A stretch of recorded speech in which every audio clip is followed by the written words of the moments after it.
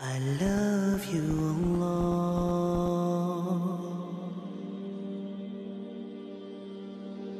I heard this story from one of the khatibs in a very profound incident. And he's talking about an incident of a young man of our time who committed a ma'siyah, but he really repented to Allah subhanahu wa ta'ala.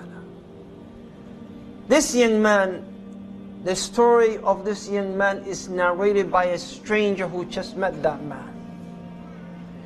He said, subhanallah, he said this young man, he traveled from Riyadh, from Saudi, and he went to a neighboring Arab country.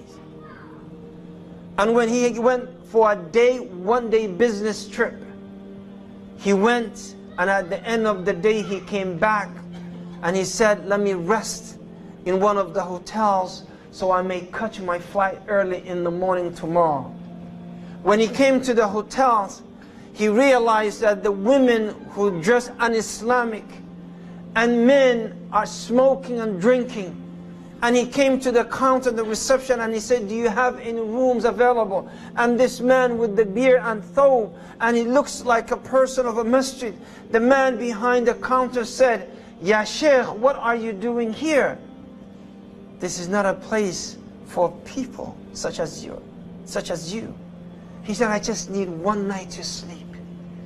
He said, if you want all this ma'siyah, then you can stay here, but this is not for you. Leave.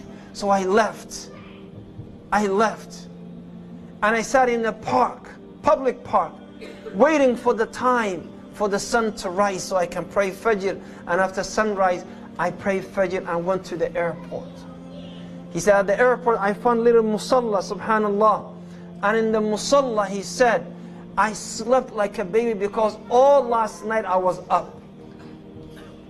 He said, in the depth of sleep, my sleep, I heard someone sobbing, someone crying out loud, and he shook me, and I looked, فَإِذَا هُوَ بِشَابٍ, a young man, beautiful, handsome face, but he looks pale. He's so pale because he's been crying.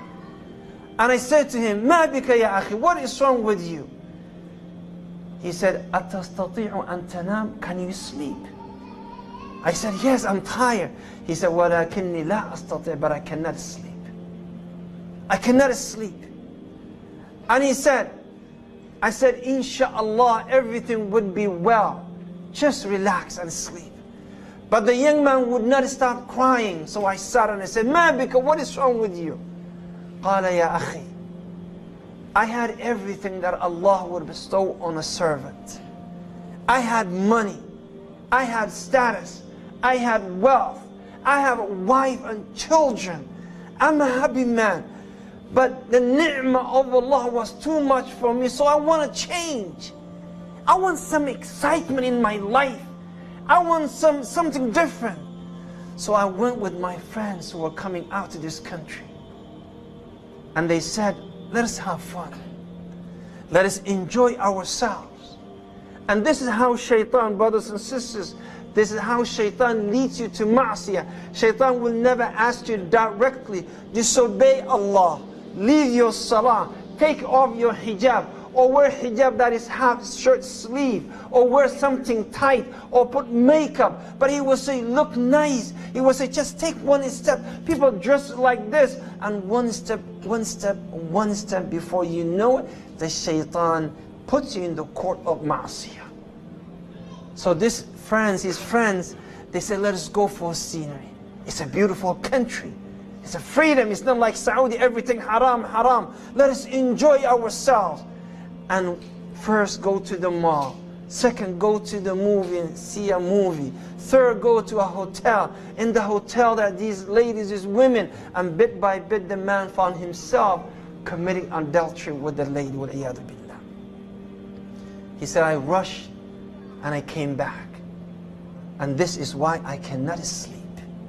That's why the tears of that person was dropping. It's a long story, ya ikhwati fillah.